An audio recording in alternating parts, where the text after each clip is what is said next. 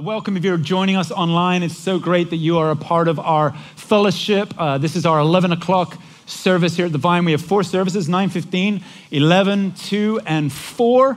And you miraculously are at the 11. And we're so glad you are. If you're tuning in from wherever in the world, we know that there's a bunch of you guys that are joining us faithfully every week online. That means the world to us. We're so glad that you are. Church in this day and age is a hybrid mix of people in a room and people gathered online, so welcome. Man, I'm excited. I'm sorry. I'm just going to put it right up front. I'm excited. You guys excited? I'm excited because we're going to open the Word of God together. Yeah. We're going to open the Word of God together and dive into Scripture. How does that sound? I have a longing inside of me. It's a longing that has been in me for many, many years. This longing was placed inside of me the very first time I got to preach. I was 19 years old, and I was invited to preach, and I was terrible. But I had this longing inside of me. And ever since I've become a pastor, I've been a pastor now 12 years and been in church leadership for over 20 years, this longing has never gone away. It's the longing for breakthrough.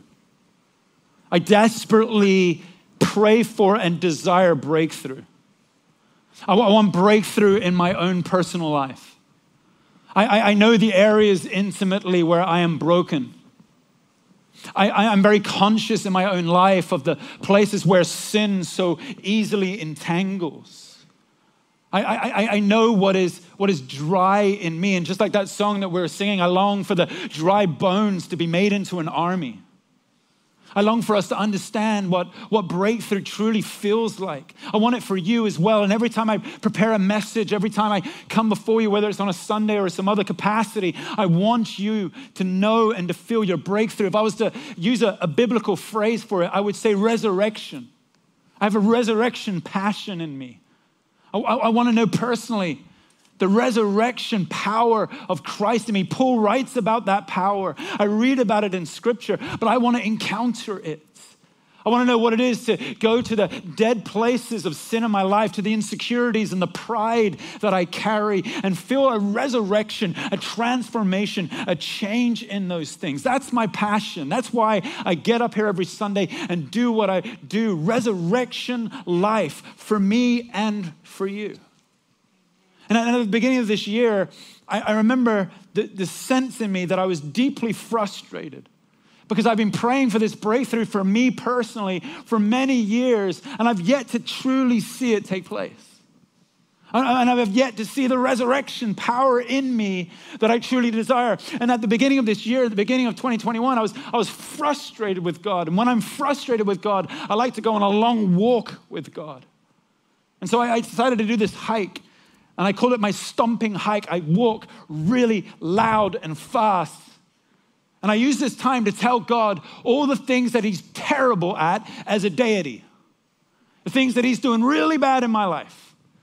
And the frustrations and anger I have, why I don't feel like I've got this resurrection like I want it. I want God to wave his magic wand and set me free.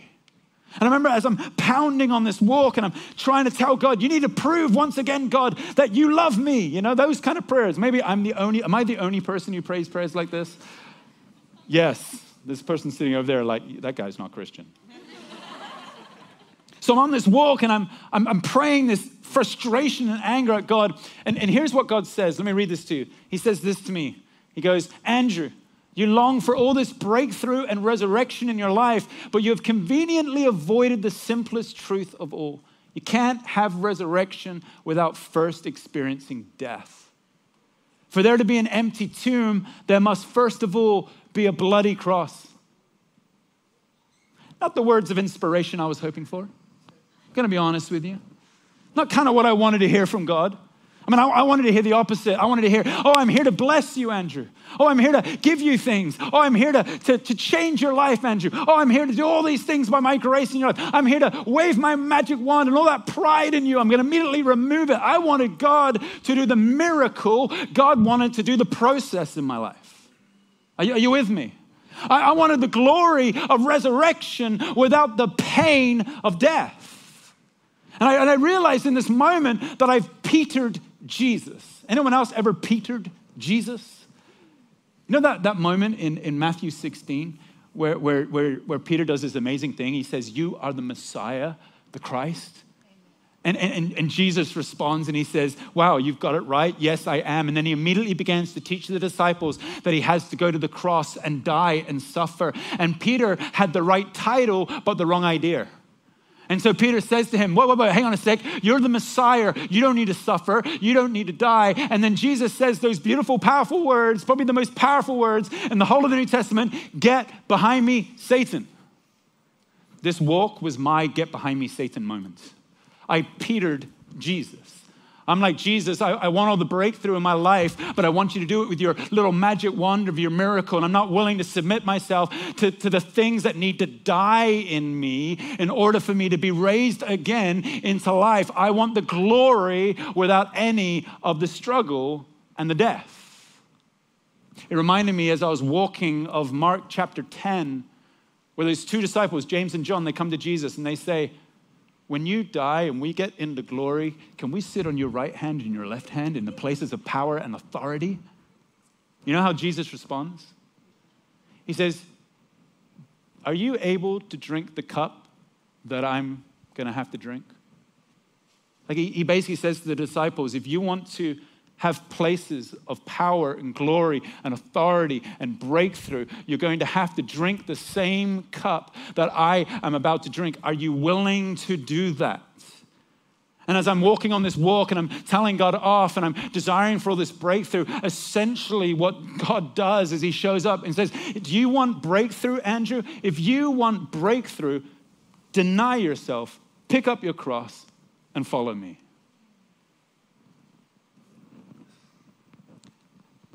As Paul continues his incredible letter to the church in Philippi, as he's unpacking this beautiful, fresh new vision of an alternative society, what church could look like if it was living publicly in the world around it, showing something of the nature and the mercy and the glory of Jesus. As Paul is unpacking this, he finally gets to the point in his letter where he begins to talk about the topic that excites him the most, but is not the easiest to hear.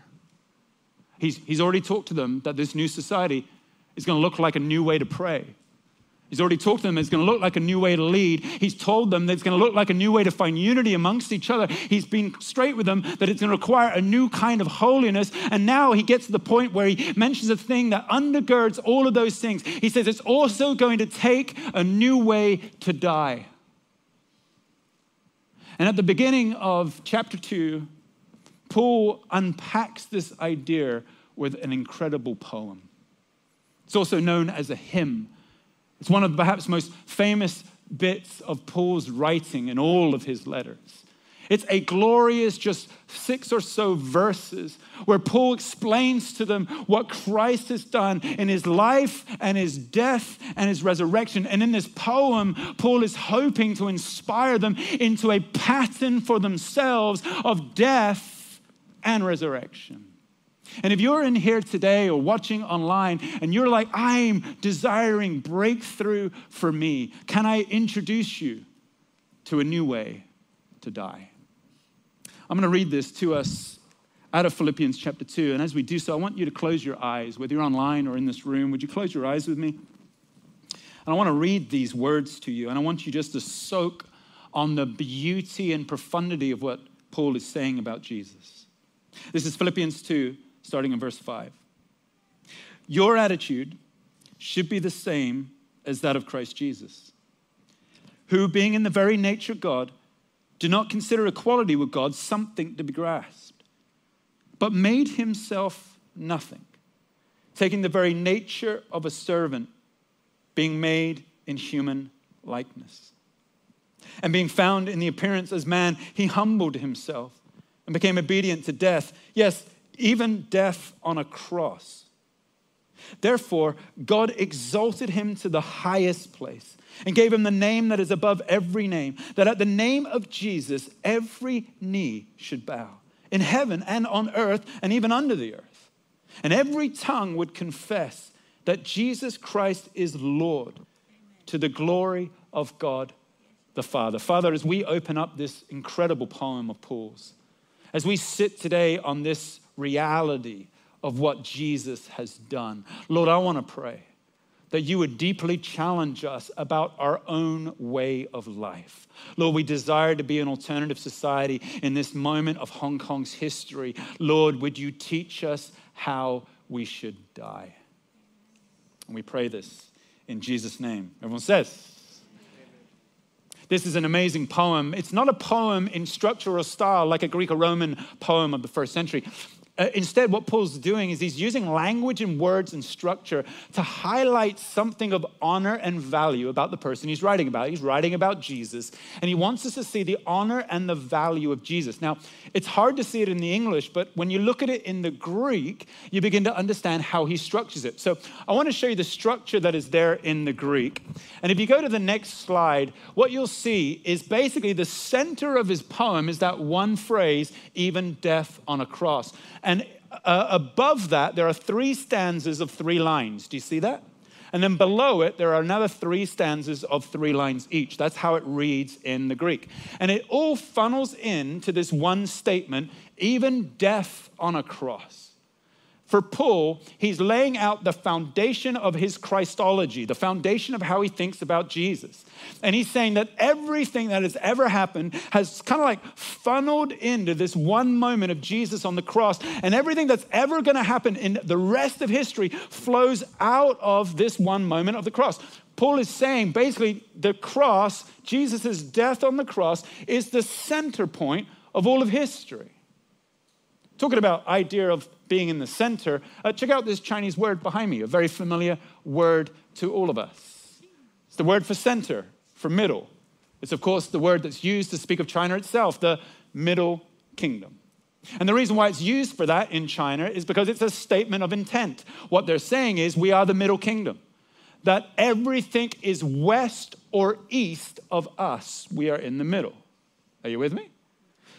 In the very same way, Paul is taking the cross, and he, if you will, he's saying that the cross is the middle kingdom of all history.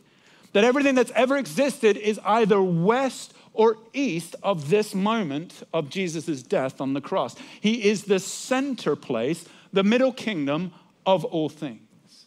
Paul wants to draw our attention to the beautiful idea that the cross is the pivot point, the turning point of everyone and all of creation's history.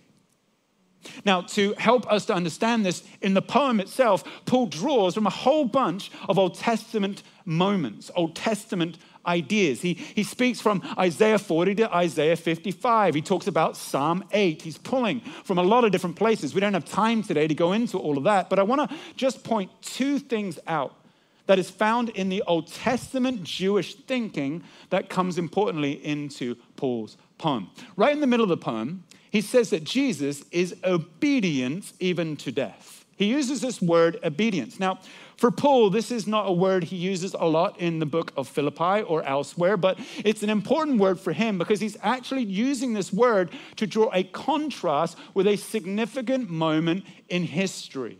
He's going all the way back to Genesis chapter 3. And he's saying, do you remember that there was this one man, the first man, Adam? And in Adam's disobedience, all of sin basically at that point kind of entered into the world. And he's saying it's amazing to me that we have at the starting point of all history this idea of disobedience. So picking up on that, he wants to make it clear that the center of the cross is not an act of disobedience. It's not an act of oppression. It's not an act where the enemy won. It's an act of obedience.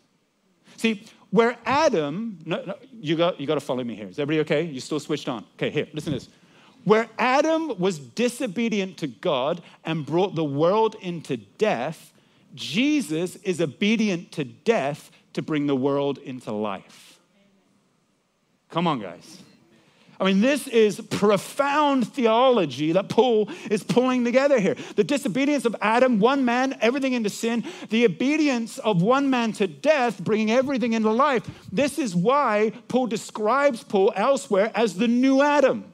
The second Adam, because there's a whole new life, east and west, centering around him. Are you tracking with this?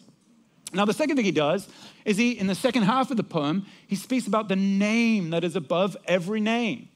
And this draws Paul all the way back to the other really important time in Israel's history, the Exodus.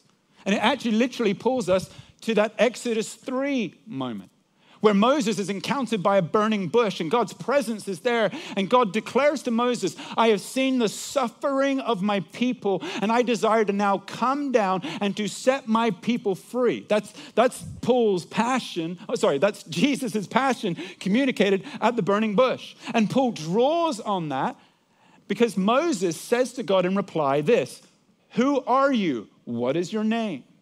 And God's reply is, I am who I am, which comes known in the Hebrew as this idea of Yahweh, the name for their God, which in the Greek version of the Old Testament is translated as Lord.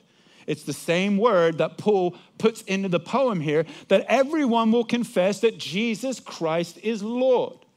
What Paul's doing is he's connecting the cross to that moment in Exodus chapter 3. And he's basically saying this, that really Jesus is the ultimate culmination of the burning bush narrative. In Jesus' life, death, and resurrection, God has indeed come to the world and he has set his people free of their slavery and oppression.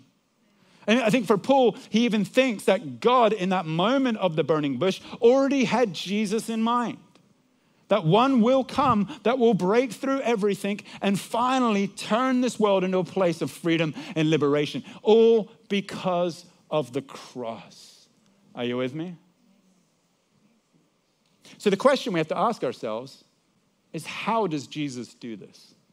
I mean, how does he liberate us all from oppression and slavery? Well, that's ultimately what the poem is about. So let me take you right back to the beginning of the poem in verse 5. Listen to this. It says, your attitude should be the same as that of Christ Jesus. Paul starts the poem by saying this poem is all about the attitude of Jesus. And by that, the Greek word for attitude here means literally your mindset, your pattern of thinking. The way in which you think is really, really important. And Paul's saying that Jesus was able to go to the cross to pay the price for our sin, to be able to liberate us from our slavery and oppression, because he had a certain way of thinking, a certain mindset that he had. And the poem is about his mindset. Do you want to know about that? Okay, no one really wants to know about that. Are you guys okay? Because I'm going to preach the heck out of this passage, okay? And I want us to enjoy it together. Are you awake still? I can see some people nodding off. Do not nod off in the name of Jesus. If you nod off, I will come and knock you on the head. In love. Here's what Paul says.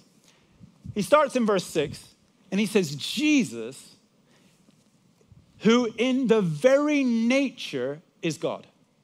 The first place he starts with painting this beautiful poem of who Jesus is and his mindset. He says he is the very nature God. He sits on the throne of all power and authority in the world. There is no one else other than Jesus, because he is the fullness, the very nature. He doesn't say Jesus is like God. He doesn't say Jesus is hoping to reflect God a little bit. He certainly doesn't say he's the image of God. He says, no, he is the very nature of God. So it's Paul declaring the full deity of Jesus right from the start. You see that? But then, very importantly, he introduces us to Jesus' mindset. See, whilst Jesus is the full nature of God, which means he has all the power and authority, highest levels of anyone in the world, he says he did not believe or think that equality with God was something to be grasped. That word grasped in the Greek is the word hypekmos. Now, it's quite a hard word to translate, but scholars essentially mean to be taken advantage of or to exploit. So what Paul's saying is, although Jesus was completely God, his mindset was not to use his power and authority to exploit those under him. You following this? Now, this is really important because Paul's immediately beginning to draw a contrast to the person of Jesus by the language he's using to Caesar in the Greek or Roman Empire. And he's saying, although around us we see all of these examples of those who are in the highest places of power and authority, lording over us, exploiting us, taking advantage of us, you need to know that the mindset of Jesus, even though he has way greater power and authority than Caesar could ever long for, his mindset is not to take advantage, not to exploit. Are you with me? Instead, he says this, making himself nothing. Paul uses the word kenosis in the Greek. He basically means to empty himself. Now, he's not saying he's emptying himself of the nature of God. He's emptying himself of the power and the exploitative nature of that power, or the potential exploitative nature of that power. He is distancing himself. He's emptying himself there. And basically he says, and guess what he does? He comes and he appears in human likeness, and essentially he comes and, hi, there you go. Sorry. And he comes and he sits amongst us. That's what he does. He comes and sits right down in the midst of humanity as a human, just like you and just like you. And just like me. Are you uncomfortable? Nope. It's okay. It was a little uncomfortable being with Jesus sometimes. Sorry. But he comes and he sits amongst us in this world that we're in because he wants to be like us. He doesn't want to exploit. He doesn't think being God is something that can be grasped a hold of. Instead, he's willing to empty himself so he can be amongst us. Are you with me? Now, that's already, thank you, sir. That's already an amazing place of great humility. But Paul does not stop there. He goes straight back and he says, number one, he doesn't want to be God. He doesn't want to grasp on, exploit that power. So he makes us, or he makes himself in the image of us, like the image of human kind of ness. But then he goes a step further. He says he's not even just there. He hasn't just done that, but he's then been found in the likeness of a servant. He uses the word doulos, which in the Greek means slave. Now, you really need to pay attention here because this is the phenomenal thing that Paul is saying. Jesus didn't take equality with God something to be exploited, but he didn't even take equality with humanity something to be exploited. Instead, he took on the very nature of a slave. Now, a slave, the word is doulos. It's translated servant in most of our Bibles, but it's the same word for slave. A slave in Greek or Roman culture had no rights, had no freedom, had nothing at all. They were literally classified as a non-person. Imagine if you were somebody in Greek or Roman society reading this poem, thinking, what kind of God would give up all of his power and basically become a non-person? This is not a God we have ever heard about. And Paul's saying our God, the one that we worship, has emptied himself to such a degree that he's not even trying to be human. He's actually a slave of all. Giving up all of his rights, all of his power, in order that others might know a better life. This is Jesus with a bowl of water and a piece of rug trying to wash the feet of the one who's about to betray him. A complete servant, a slave, in order that some might find life. Are you blown away so far? Here's the crazy thing.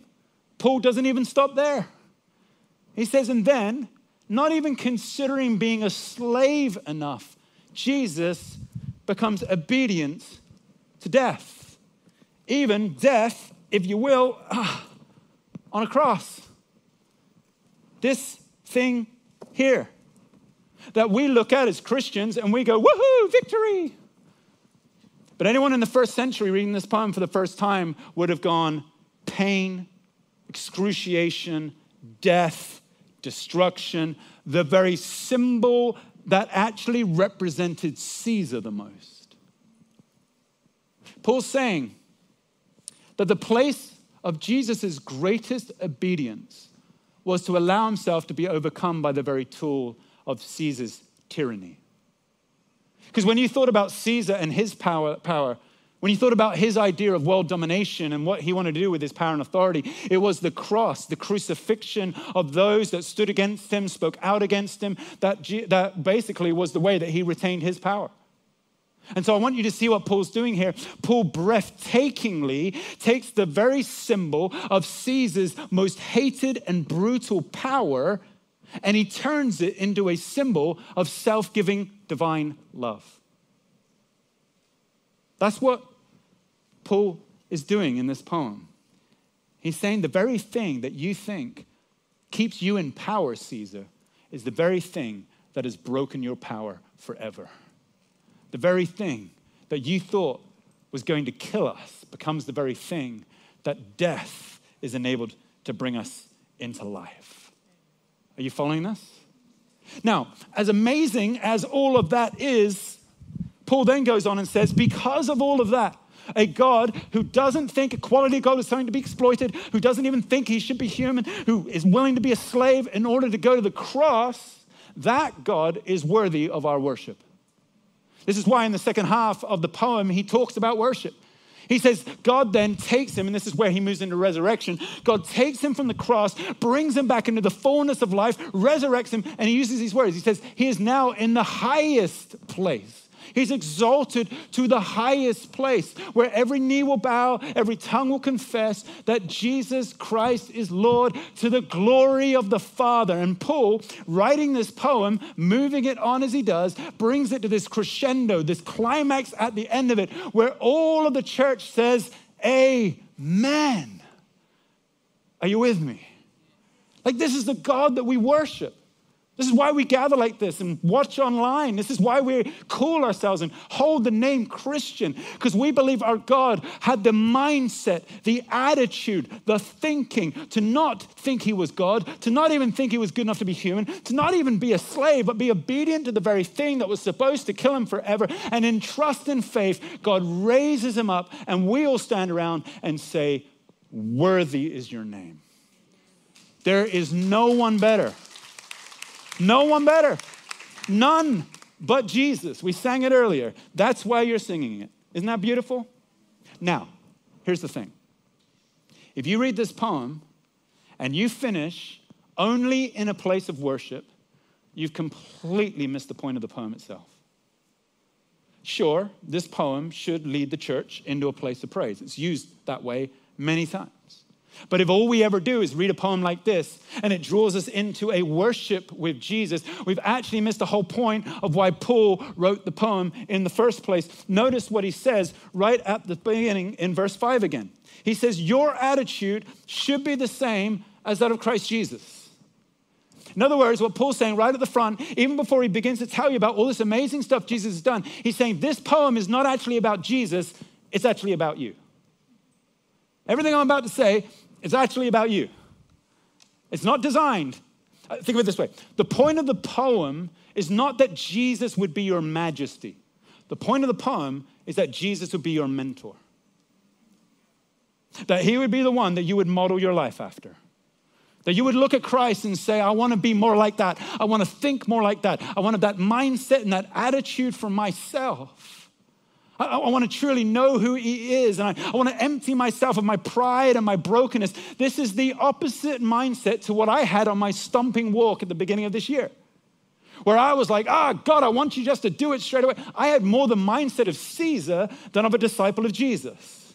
I wanted the instant fix, the complete miracle, the Santa Claus waving of the wand to deal with all my issues. And Jesus was saying, the mindset, Andrew, is one where you're willing to go to the cross. You're willing to say that there's brokenness in me, and yeah, I want liberation from it, but Lord, I need to confess it to you first. I need to humble myself. I need to realize that there is seduction of power and authority in me. I need to realize that it's something I've struggled with all my adult life. Insecurities, holding on to power. There's an ugliness in me. And I need the mindset of Christ. Otherwise, I will shame the cross. And I will Peter Jesus every single time. There's a new way to die, Paul is saying. And it's so important that we get this because I think we really struggle with this, particularly here in Hong Kong. I think we see this and we think this is great, but actually the reality is we really struggle with this because I think in Hong Kong we have a game, and it's a game that we play in our social circles, our spheres of influence, with our friends, with our family. It's a game we play in our workplaces. It's the game of comparison and evaluation. And we're constantly, I think, as people in Hong Kong, comparing and evaluating ourselves in comparison with others because we want to know which seat I'm sitting in. And if I'm not sitting in the seat of greatest success and greatest ambition and greatest power, then in Hong Kong, we honor this seat, don't we? But we ignore this seat right here.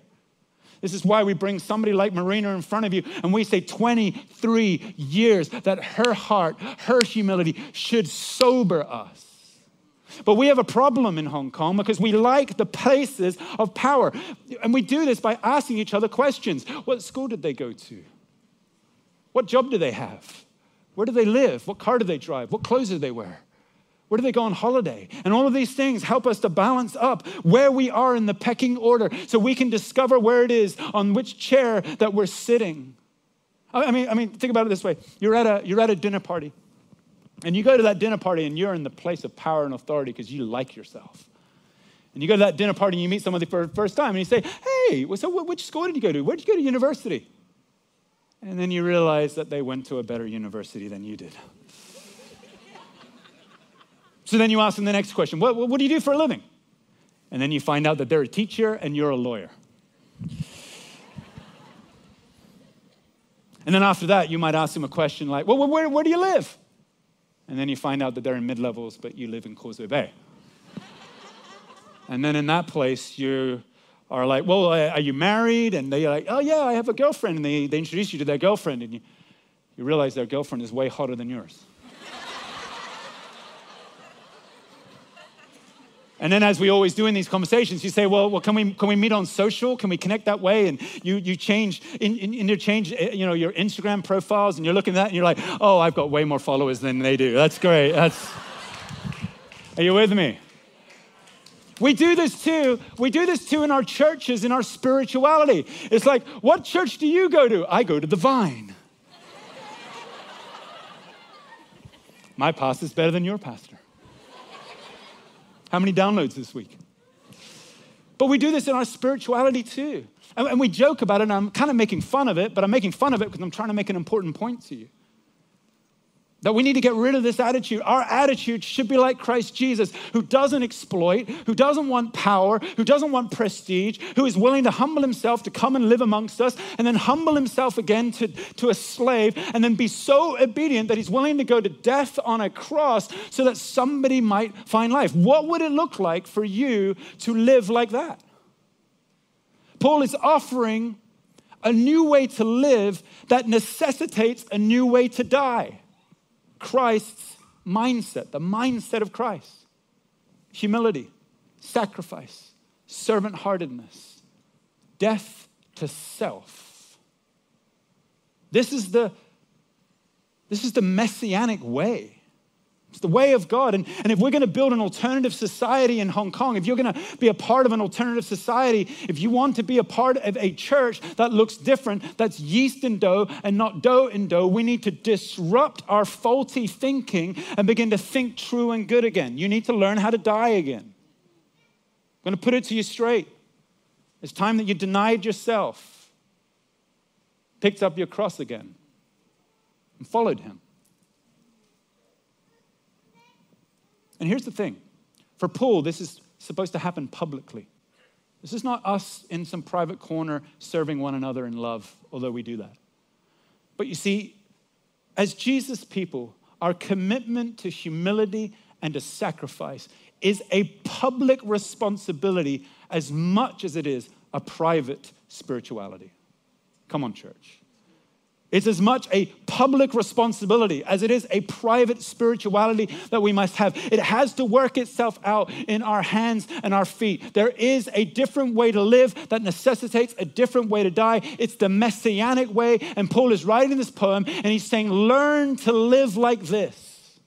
And if you can learn to live like this, humbling yourself, dealing with your pride, confessing your sin, walking before each other in our reality or our brokenness, longing for breakthrough, but not wanting to worship a God that just waves our breakthrough away or waves our sin away, but someone who that we come to because of his love, because of his sacrifice, that then changes us, that then turns us around in our confession of our brokenness. As we do all of that, we become the very people Christ wants us to be. This is like Paul summarizing for us through this poem that one great thing that Jesus said. If anybody was to come after me, they must deny themselves, pick up their cross, and follow me. So let me ask you again. Do you want breakthrough in your life?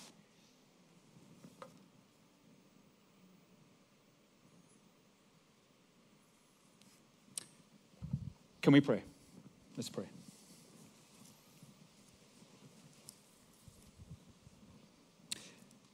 Father, we bow our heads online and in this room before you, before this incredible image of the cross of Jesus.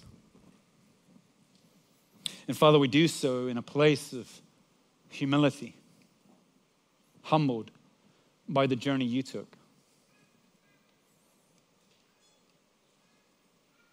And Lord, we're thankful that Paul didn't mince his words for his church.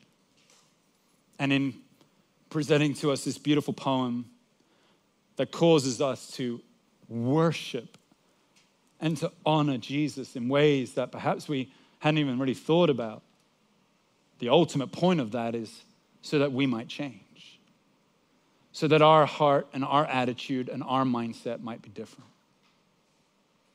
And so, Father, we come to you in this moment as your church, desiring breakthrough and resurrection, but not wanting to make the mistakes of having a mindset of this world in that process. Lord, where our pride gets in our way in this city, would you forgive us? Lord, where our materialism blinds us from the poor, would you forgive us? Where our attitudes fight for us to be on the throne, would you forgive us?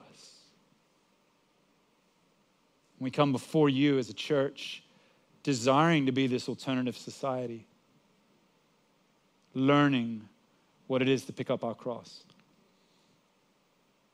I wonder whether you would just take a moment between you and God. And perhaps just allow the Holy Spirit to show you anything in your life. Anything that is more Caesar thinking than Jesus thinking.